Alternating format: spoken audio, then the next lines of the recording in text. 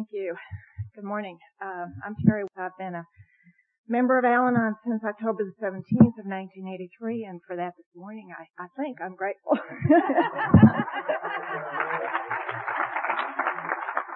I may be more grateful about 11 o'clock.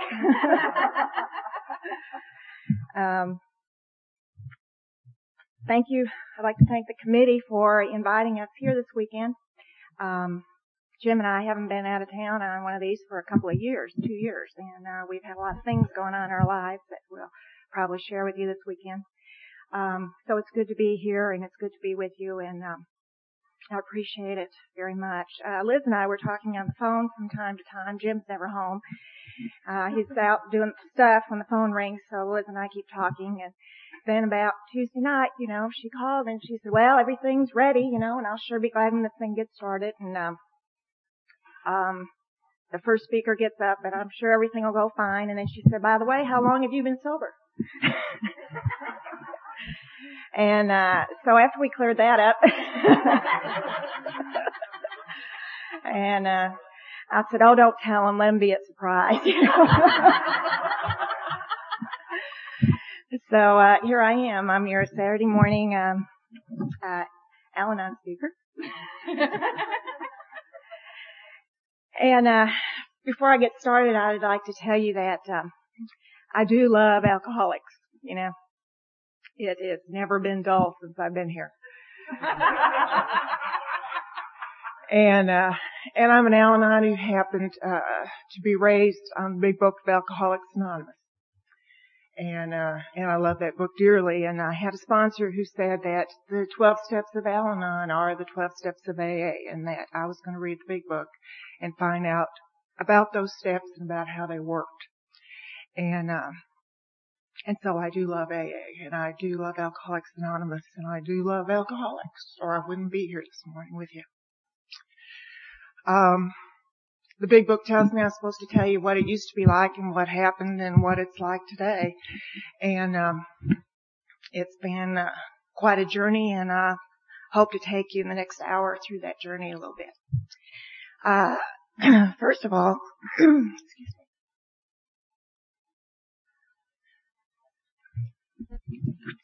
me. First of all, I'll let you know that I'm really a Yankee. Jim thinks anything over the Red River is a Yankee, and I was born and raised in a small town in southeastern Wisconsin. So I know about Midwestern winters. I was raised in a family, and I'm the youngest of 3 children. I have 2 brothers that are older than I am, 6 and 8 years older. And growing up, I'd watch them, and they always seemed like they were doing things that were a lot more fun.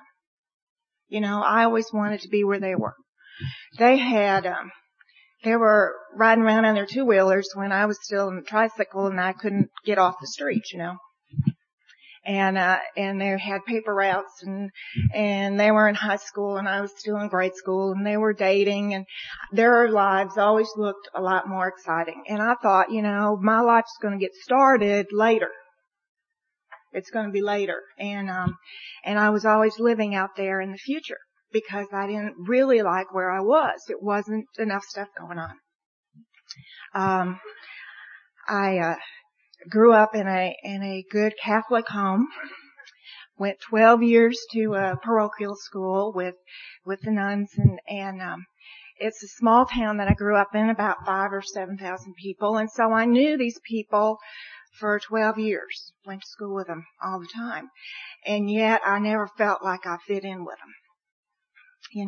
I never felt like that I was comfortable with them. And I was afraid they were going to find out who I was. And so I really didn't want to be there.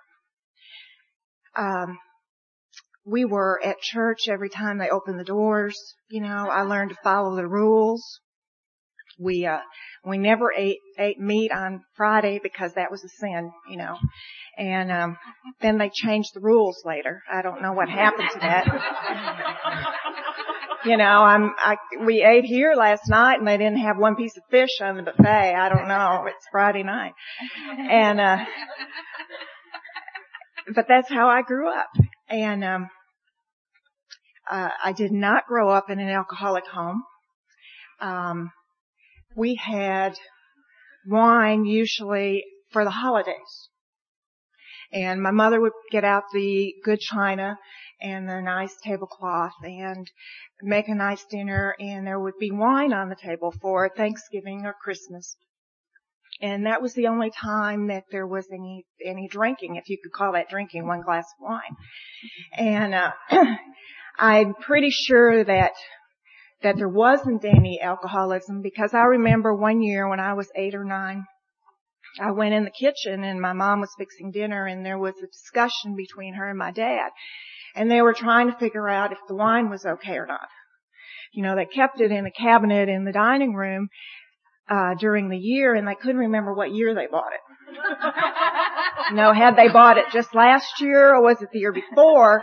And was it, if it was too old, would it turn to vinegar? And nobody wanted to taste it. So I'm pretty sure they weren't alcoholic, because I think that it would not have, they wouldn't have worried about what it tasted like. And I don't think it would have ever gotten that old. So alcoholism was something I didn't know anything about. And I grew up watching those movies on TV. Does anybody remember those Doris Day, Rock Hudson movies? Aren't those great? They don't make them like that anymore. And Rock Hudson was always dressed up and had his suit and tie on, and Doris always had the matching shoes and purse. And, they were always falling in love, and they were doing it over cocktails. Right? And then they had the right glasses for the right drinks. And I thought, when I get old enough, that's how my life's going to be. I'm going to meet Rock Hudson of my dreams, and we're going to fall in love over a glass of champagne, or maybe brandy in those big glasses with a little bit to just kind of swirl around. And I'd have on this great looking dress. And one more time, life's not what it turns out to be. Even Rock Hudson wasn't what he turned out to be.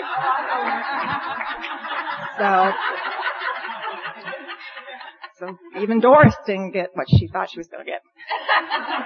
So I grew up in this fantasy.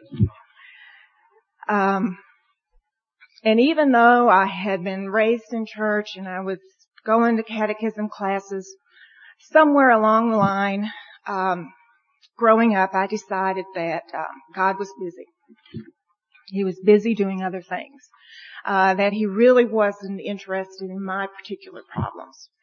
And I don't remember anybody ever telling me that, but that's what I came to believe. I grew up watching a lot of television, as you know, and back in the 60s, you got to see everything on the news at night. You got to see the Vietnam War, you got to see the assassinations, you got to see the racial disturbances and riots, and I decided that God was busy out there, and that I was supposed to take care of myself. That he had given me this package deal when I was born, and I'm sure mine was tied up with this pink ribbon, and in it was all the talents and intelligence and common sense that I had, that I was supposed to work with, and it was my job to open that box up and get on with my life. And so that's what I regulated God to. He was busy. He was tied up with bigger and better things than me. And growing up, there was really about only one thing that I wanted to do, and that was just get married and have kids. I thought about 5 kids would be right. I don't know where I thought about 5. Being Catholic, all my friends were Catholic, and they all had huge families, 10, 12 kids, and I thought that was probably a little overdone, but there was 3 in my family, and that didn't ever seem like quite enough, so I said on 5, I thought 5 would be a good number. Well, I got into high school, and I was getting ready to, junior, senior year, and I still hadn't had a date. So I figured I needed to do something until he came along. So I finally had a girlfriend fix me up with a date so I could get one before I got out of school. And so I decided, well, I'd go away, I'd leave that town, and I'd go somewhere else, and I'd go to school and kill some time. So I got out of high school, and I moved away to Milwaukee. Now, Milwaukee was only 30 miles away, but we never went there. And it was huge. It was this huge city. And I remember clearly making the decision that now, I was going to be different. That these were going to be new people. They didn't know me. They didn't know what I was like or what I didn't know, and how inadequate I was, and that I was going to be different. And my life was going to get started. And I also knew this was going to happen because the state of Wisconsin very graciously decided that when you were 18, and the year I was 18, that you could drink. And for some reason, I connected that with finding Mr. Right and living happily ever after. The styles had changed and they weren't wearing suits anymore, but still, it was going to come together. So I took off, went to school in Milwaukee and started my life. And I started drinking, that was a part of being in college and being away at school and doing things and being a part of life. And I never thought anything of it. Even though that was not how I was raised, that just became a part of life. And it wasn't unusual for me to be drunk a lot of weekends. And I never thought anything of it because everybody was doing it. I worked hard. I went to school and I started to accomplish things, and along the way I had a boyfriend. And when I finally got a boyfriend, I got him and we hung together for a couple of years. Now, it was never any good for a couple of years. It was really only good for a couple of months, but, I never knew how to quit. You don't want to hurt their feelings. And so I had one boyfriend for a couple of years, and that went sour and finally ended. And then I picked up another one. Now the next one was a lot more exciting. It's a disease of progression. And he was just more fun, He was not, from the United States. He was from the Middle East. So he was, from a different culture and a different background and a different religion, and everything was different. And I didn't know anything about this. He was also very, very jealous. And I realized that if only he knew how much I cared about him and loved him, he wouldn't be jealous. So there was something that I wasn't doing right. And I knew it was my fault. And I don't know how I learned to do that so fast, but I learned how to do it really quick. I also learned how to sit there for hours while he screamed at me about this. And I knew it was my fault. And we had an on-again, off-again relationship for a couple of years. And again, I didn't know how to break it off. We would break it off and then we'd go back together and we would cry and we would make up, and we did it over and over and over. And he finally graduated from college and moved back home, or I might still be in Milwaukee breaking up over and over and over. I don't know. God finally did something for me. He moved him. So here I am, and I've decided, that all this partying that I'm doing it's really taking a toll on me. I'm really not enjoying it. I really don't, I really woke up one day after a wedding reception, and it was quite a wedding reception, and decided, I really don't need to do that anymore. I really don't need to do that anymore. I feel bad after I drink that much. And when I got to Al-Anon and I'd hear these stories, these AA stories, I'd think, well, maybe I'm alcoholic. And I had a friend in AA, and she said, well, so how did you stop drinking? And I said, well, I woke up one morning and decided I really didn't want to do that anymore. And she said, no, that's not what I'm talking about. She said, how did you stop drinking? I said, well, I woke up one morning and I decided that I really didn't want to do that anymore. And she shook her head in disbelief, and she said, you stay in Al-Anon. You really... I said, okay. And that really is what happened. I'm still going to school. I'm still working, and I get different jobs, and I keep thinking that if I have the right job, my life will kind of come together. The job that I have isn't quite right. So I'm doing that, and I'm really busy, and I really don't know how I have time for these other relationships. And then, along came him. And man, he was great. He was great. And after that last one, I knew this was it. He was from Wisconsin too. He was Catholic. We were the same age.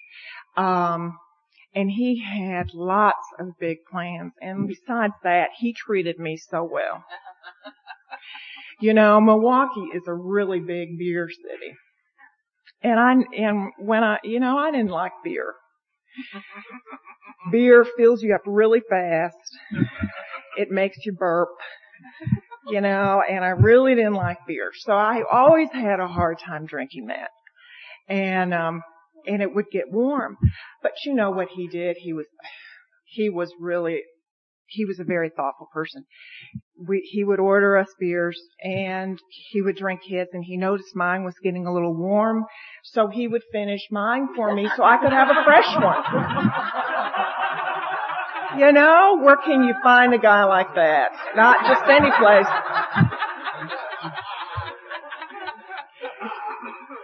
And, it was great. But he was really a great guy, but people were not treating him right. And I felt rather put out about it.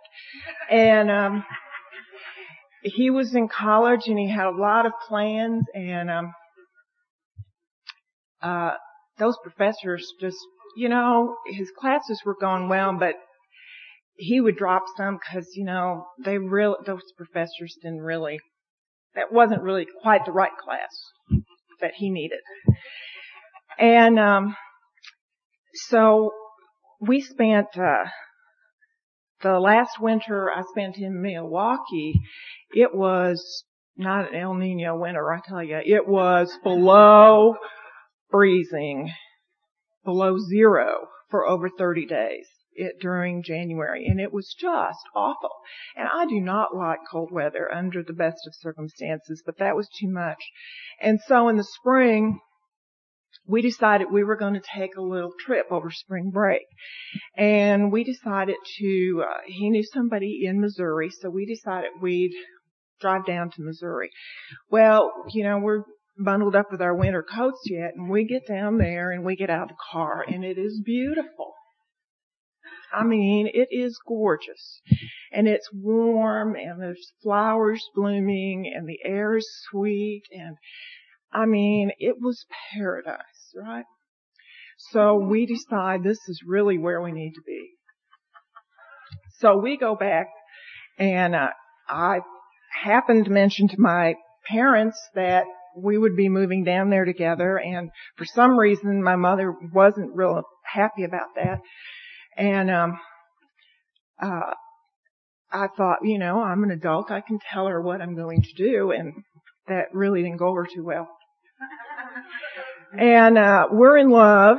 Of course we're in love. And by this time I have girlfriends that I've been in their weddings, and they're already getting divorced. Now, divorce is not an option, you know, for Catholics. So I want to make sure this is going to work. So we're going to live together about a year, and then we're going to get married, just to make sure. And you know, when you're in love, you don't really have to discuss everything because you're right on the same wavelength, right? You know what he's thinking, he knows what you want, and you don't have to discuss a lot of stuff.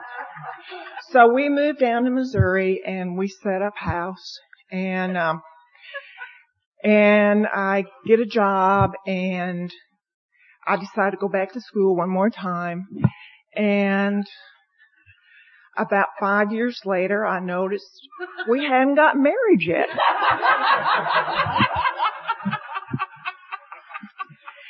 So I thought finally I'd mention it to him, and not that I'm going to be the kind of woman who gives ultimatums. You know, I'm not going to do that. But I gave him an option, you know, we can do it this year or forget it. And I thought that that was being pretty generous. And he saw it my way. We decided to get married. I want you to know it was a great wedding. It was small and intimate, and Doris would have liked it. We had a champagne breakfast. You know, we had the right glasses and the food and I looked great. And we got married in the Catholic Church, which is the way you're supposed to do it. Not that I had been going to church anymore by that time, but I decided that, you know, you need to do that. And this needs to be right. My life's going to be okay. I'm going to get this deal together. And all those 5 years I had been working a second shift job, and he had been working during the day.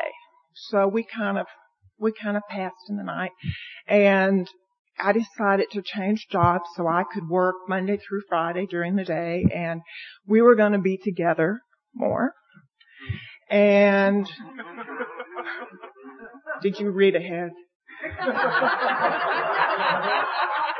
And we took, you know, the Catholic Church gives you a little class that they ask you to take before they marry you. They want to make sure you're going to be okay. And we took that, and they said we were going to be great. And, you know, we were old enough and smart enough to know what they wanted to hear.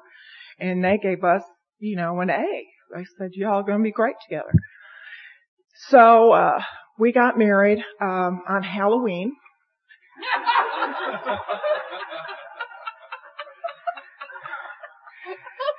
And it was very nice. And, we came home, after about a week traveling around, and, we set up house, you know, and this is going to be wonderful. He even went to church with me the first 2 weeks after we got married. Now, is this going to be good or what? So I decide, you know, okay, we're going to get married. We're going to be married about a year, and then we can start having the kids. And I decided, you know, really 5 probably had been overdone, but I thought 2 would be nice. You know, 2 would be nice. And one more time, I didn't really need to talk it over with him. After all, we'd we know what we want together. And, so we didn't just have to discuss when or how many. And I thought, finally, I'm in the place that I want to be. This is where I want to be. And if you'll notice, the calendar, what comes after Halloween is Thanksgiving. And I thought, this is wonderful. I made this beautiful Thanksgiving dinner. I have the tablecloth on. I have the wine glasses on. And I'm thinking, it's going to be just like it's supposed to be. And he came to dinner for Thanksgiving, and he couldn't eat it. And he was drunk. And I remember sitting at that table and looking at him and thinking, boy, have you made a mistake.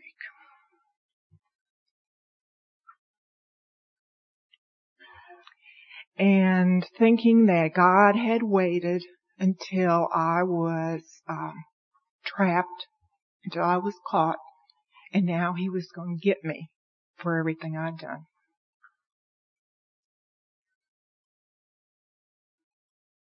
And you don't think I'm going to admit I've made a mistake, do you? I don't even have all the thank you notes written.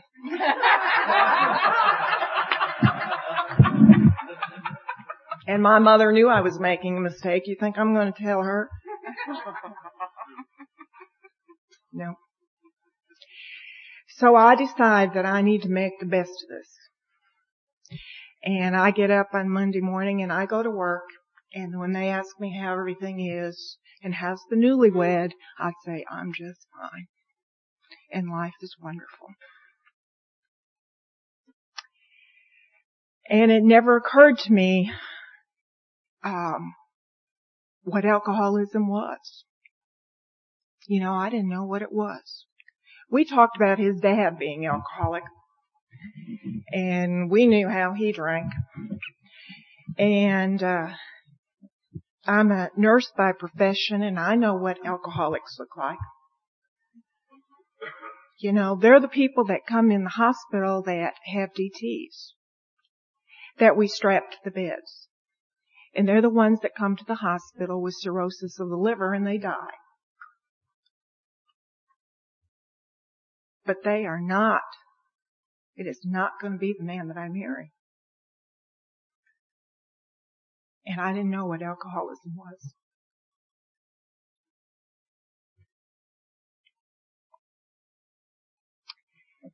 So we kind of rocked along a few months.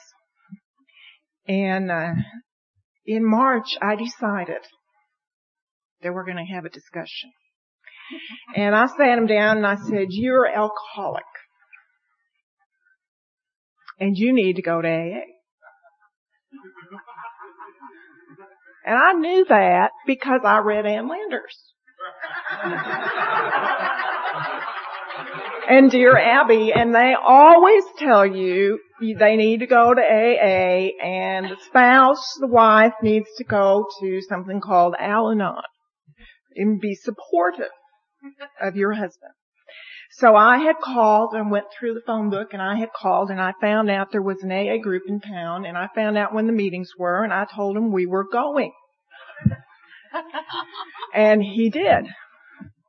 And I went to my first Al-Anon meeting, and it was love. It was nice. The ladies were nice. And I thought that program was just lovely for them. And the only reason I went was to make darn sure he was in the other room and that he stayed there for an hour because they were going to fix him. And we went Monday, Wednesday, and Friday that week. On Saturday, he had a car wreck. He was in the hospital. And by the time he got out of the hospital, we never discussed his alcoholism again.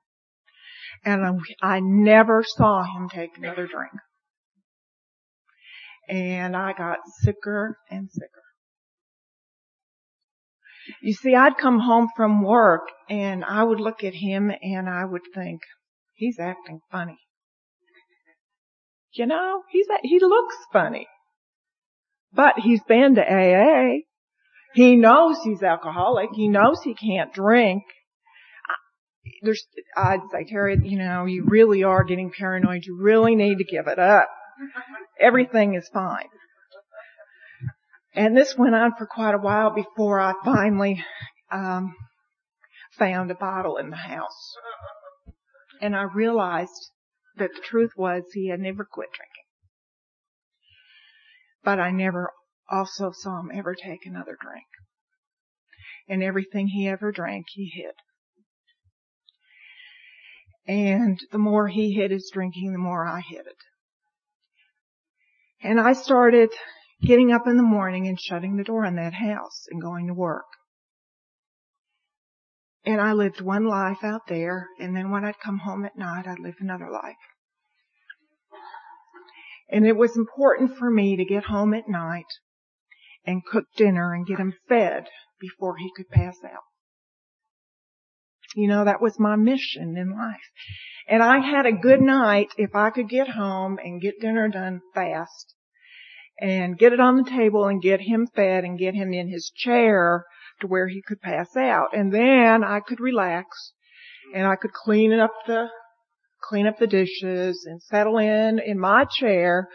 And my chair was here and his was there and the TV was next to him so I could watch TV and watch him. And he never did anything. I don't know what I thought he was going to do, but it was important to watch him. You know? When I got to Al-Anon and women were complaining that their husbands had been out drinking, I thought, God, it would have been a relief if he'd been out. Now we always want what we don't have. And that was a good night, but most nights weren't quite that good. You know, a lot of nights he would come in and he would already be too drunk and he would pass out before dinner. And I would get mad and I would take the food and I would throw it out. Or the worst part is when he came home and he'd pass out in dinner. And then I'd have to jerk the plate out and throw it out and get mad. You know, or if he didn't make it to his chair and he'd pass out on the floor. And the worst part is when we had a small house with one bathroom, when he passed out on the commode, that was really rude. You know, and it was really bad night. And I would get ready for bed and I'd be in bed and I would wait and I would hear him get up later. And I would lay in bed and I would wait for the sound and I could hear those tops popping open.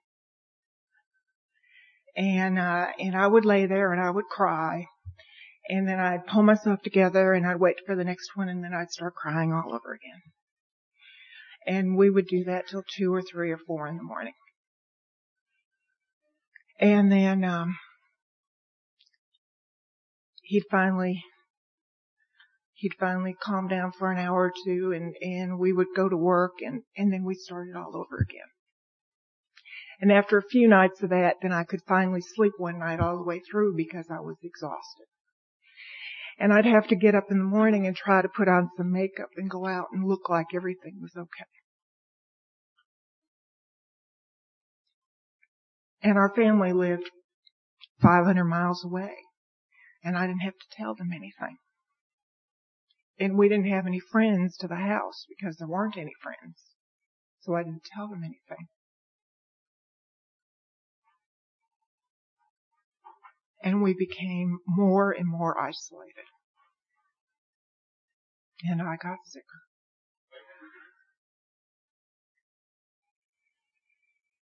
And I called Al-Anon back one time to see if they were still there. And they were. You know, and I couldn't go. I just couldn't do it. And I used to pray that I would die. You know, it was a sin to want to kill him. So I thought, well, maybe I could just not wake up.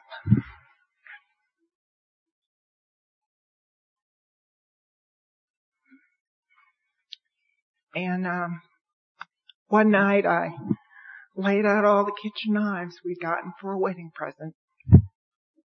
And I tried to decide which one would do the right kind of job on me. You know, I didn't want to kill him. I wanted to kill me.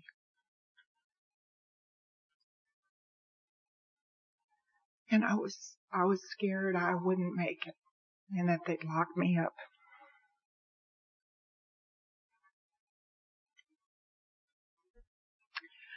I didn't want to go to a shrink, you know, because I was afraid if they knew what I was thinking that they would lock me up somewhere.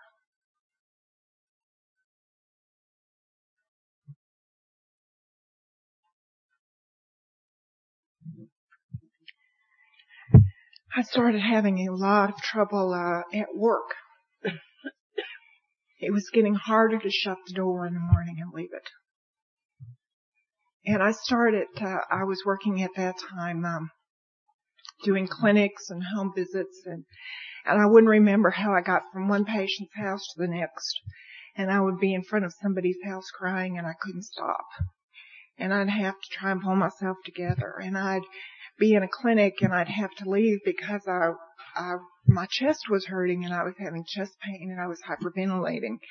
And I was afraid they were going to start noticing. You know, I worked with a small group of nurses and I was afraid they were going to start knowing that something was wrong and that they were going to get me locked up. And so I got to the 17th of October. And I remember that day because it was 2 weeks before my second wedding anniversary.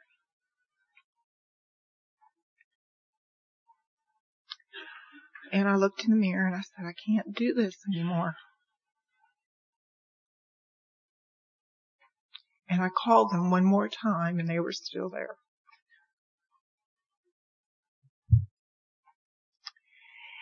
And I remember looking in the mirror, getting ready to go to that meeting, trying to pull myself together because I didn't want to look like there was anything wrong.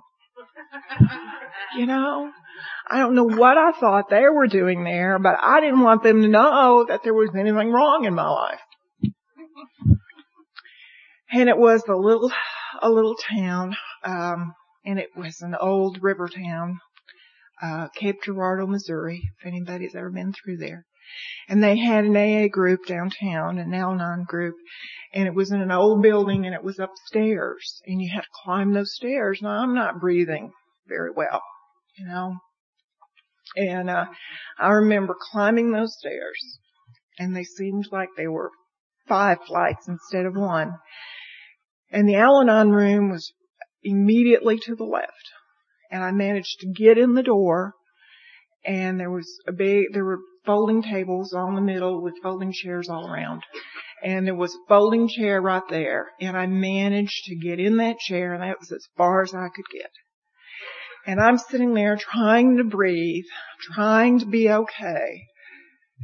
Just, you know, one more time I feel like I'm in school and please don't call on me. And, a lady sitting there was talking to somebody and all of a sudden she swings around in her chair and puts her face about, I swear her nose was on mine, but I don't think it was quite that close. And she looked good and she was dressed nice and she had makeup on and she was smiling from ear to ear and she said, hi, you know, and told me her name and I didn't know what to do with that, you know. Try to smile back, say hi, you know, and tell them your name. And finally they started this meeting. And I don't really remember anything about that meeting. I guess they read the steps every time because, later on that's what they were doing. But I remember that somebody read that first step. And it said we admitted we were powerless over alcohol and that our lives had become unmanageable. And I said, I'm in the right place. Because my life had become totally unmanageable. You see, this time I wasn't there for him anymore. My life was unmanageable. Because I hurt. Because I didn't know how to live. And the next thing I remember is that same lady was talking to me. And everybody was gone. You know, I'd sat through the whole meeting and I don't have any idea who was there or what they said. And I was crying and crying and crying, and I was telling her that I had an alcoholic at my house.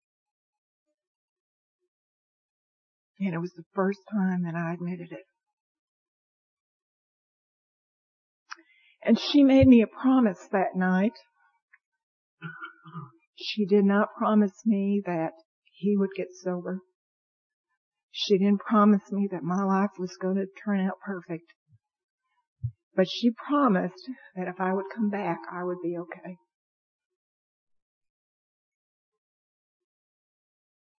And so far, that's been true. That was a small town and a small group, and we had meetings every Monday, Wednesday, and Friday, and I was there every Monday, Wednesday, and Friday. And I guess they talked about sponsorship in a meeting one of the first nights, because within a week or two, I asked that lady to be my sponsor, and I didn't have any idea what that was. But all I knew is that she was happy and that she said she was living with an alcoholic. I found the second part hard to believe. You know, I didn't know how you could be happy living with an alcoholic, but she said she was. And for some reason, I believed what she told me. And she's the one who told me that this program was for myself. That these 12 steps were something that I needed to do. And that I would find the answers here that I needed for my life. And she was a person who believed in going to a lot of conventions and conferences like this. And she finally made me so mad that I went. You know, sometimes it was just easier to just do what she said. She was telling me to do a lot of things that I didn't think had anything to do with my life. She told me I was supposed to be praying, and I already knew that God didn't care. You know, I had proof positive that God did not care about my life, and that it was best not to bother him about it. And yet she had me praying. And she told me that it didn't matter what I thought about God. That I was just to keep praying. And that God would take care of the rest. And she talked about God a lot. She told me what he was doing in her life on a day-by-day basis. And I could, after a while, I started to see things that she was telling me, but I still couldn't believe that he would do anything for me. And I don't know about you, but weekends were the worst. You know, we didn't have meetings there on weekends, and I wasn't working, so I wasn't out of the house on weekends, and weekends were just bad. They were just bad. And she told me I was supposed to thank God at night. You know, and for what I don't know. And so, usually, she told me I was supposed to be on my knees, but I wouldn't do that. I would lay in bed and say, oh, by the way, Susan said I'm supposed to tell you. Thanks. That was the best I was going to do. And one Sunday night when I was laying in bed and I was getting ready to say, oh, by the way, it occurred to me that I was all right that day. You know, he wasn't sober. Nothing was any different. but I had had an okay Sunday. And it was the first time that I was willing to get down on my knees again and say thank you. And it was the first time that I knew God was doing something for me. I went to a convention about every 2 months that first year. And we went to Little Rock, Arkansas. We went to Eureka Springs. We went lots of different places. And she told me another thing I was supposed to do, and I started feeling better. And I started laughing again.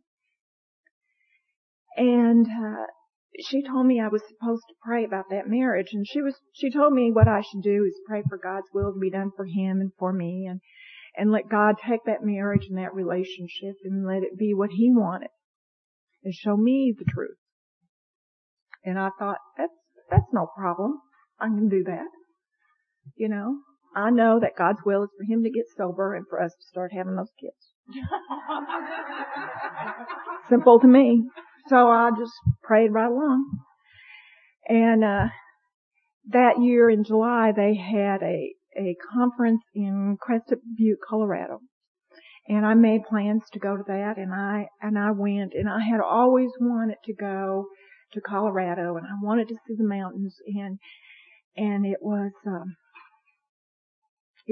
a gift from God, I think. And it was a beautiful time, and I think I was crazier than could be, but I was just having a great time. And when I got on the plane to come home,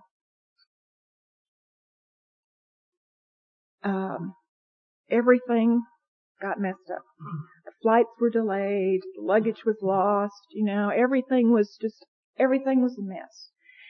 And I got into the airport in St. Louis at 12 o'clock at night, got a shuttle to my car and drove another 2 hours to my home. And the whole trip home, even though it was a mess, I felt like it didn't matter because everything going on was exactly the way God wanted it. And it was the first time when I got home that I wasn't scared to walk in the door. And it was the first time I knew in my gut that I was going to be okay. A month later, we went to a little anniversary out of town and prayed that prayer one more time. And I got the answer for that marriage. And that answer was that it was over. And then I thought, well, now what am I going to do, And she was moving back to Fort Worth, Texas. And she said, if you want to, just come with me. So that was on Saturday, and on Sunday I slipped back to my house and stole my clothes out of the closet, quit my job on Monday, and I drove to Fort Worth, Texas on Thursday. My oldest brother thought that I had joined a cult. So I felt it wise not to discuss the prayers in the parking lot. And I assured him that I was going to be okay. He called me every week for 3 months till I got a job, and then he quit. And when I drove into Fort Worth, I knew that I'd come home. And I felt that way about that city ever since.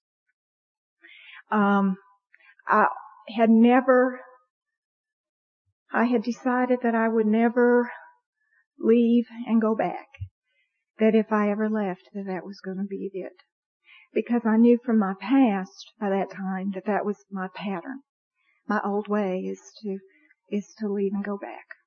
And I had to do it different. That if I was going to leave, it had to be because it was over. It took a year to get that divorce, and when I got to Fort Worth, I thought I died and gone to heaven. They had meetings every day. I mean, every day. And I was there. every day. And it was wonderful. And I got a chance to see more people at bigger meetings, and it was wonderful, and it was a wonderful time for me.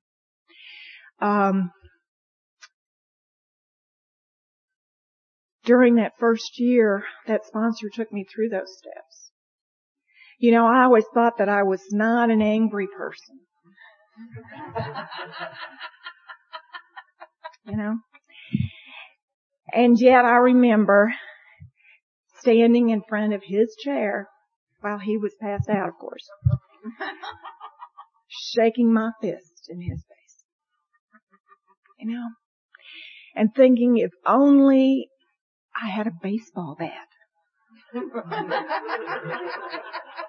know? Like I had when we were kids, those nice wooden ones. He had bad knees and had had several surgeries. And he used to complain about his knees, and I used to sit there and think, oh honey, I could give you something to complain about. And I thought if I could just beat those knees until he'd never walk again. You know, but I wasn't angry. I was not angry. And I remember one time when he was in a blackout, that I found him at the top of the basement stairs, kind of weaving. And I thought, it wouldn't take much. Just a little flick. They'd never prove anything. We could go to bed and check on him in the morning. Either way, whether he lived or died, it wouldn't have mattered, you know. He'd be out of the house for a few days. And I got to see that I was indeed very angry. And God has been gentle and God has been good. He's shown me those defects one at a time when I've been able to see them. You know, it's been an incredible journey since that night in October. I found a friend in Fort Worth, somebody that was a lot of fun to be with, and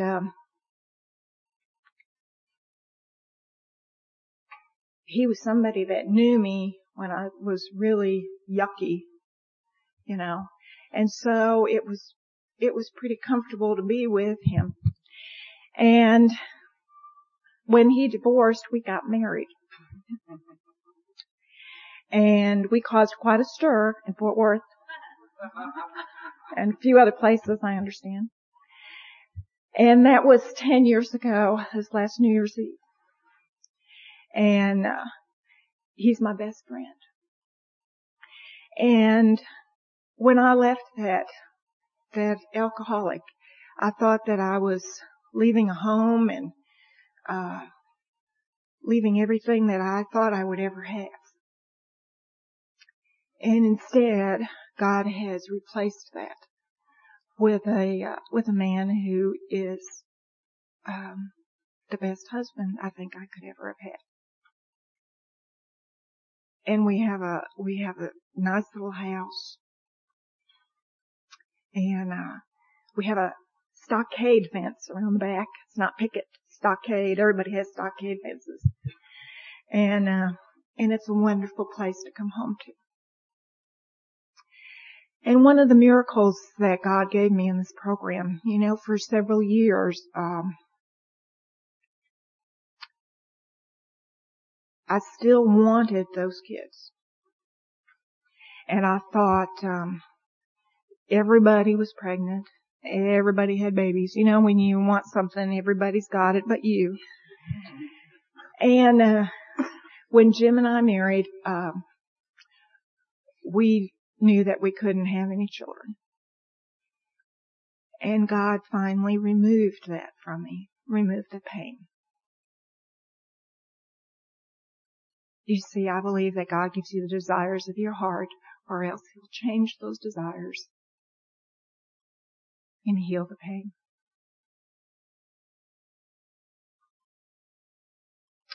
We've had lots of good times since I've been in the program and since we've been together. But we've had a lot of ups and downs too. And a few years ago, we started having little heart problems at our house. And, you know, I'm a nurse, but I don't like cardiac patients. You know, they're unpredictable. You never can see anything. You know, today I work in an operating room and you see stuff, you know, and you can fix it. And these cardiac people, they say, oh, I feel funny, you know, and there's nothing you can look at. And so we've been through quite a time with that. And a year ago, this coming week, Jim had open heart surgery. And I have to say that 97 was probably, for me, one of the worst years that I've had in this program. I have been, probably about as scared as I've been since I've been here. And yet, through the whole thing, God gave me exactly who I needed. He put people in my life that were exactly who I needed to sit with me, to talk with me, to be with me. And that's a gift.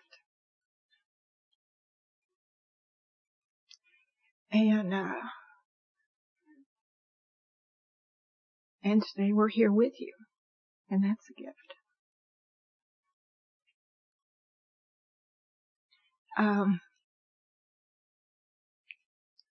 I know that people come and go in this program, and last year we had people leave too.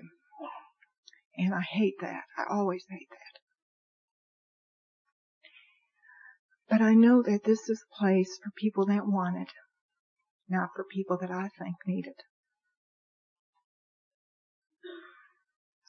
And when I go to a meeting and when I talk to another Al-Anon, I'm reminded of that. And that's what I need to be reminded of over and over. You see, I have more alcoholics in my life today than I ever had when I got here. You know? And I love them all, and I get attached to them. And I don't like it when they don't come back. And I don't like it when the Al-Anons don't come back either. You see, I know that I can return anytime I choose to the life that I used to live. And today I don't choose to do that.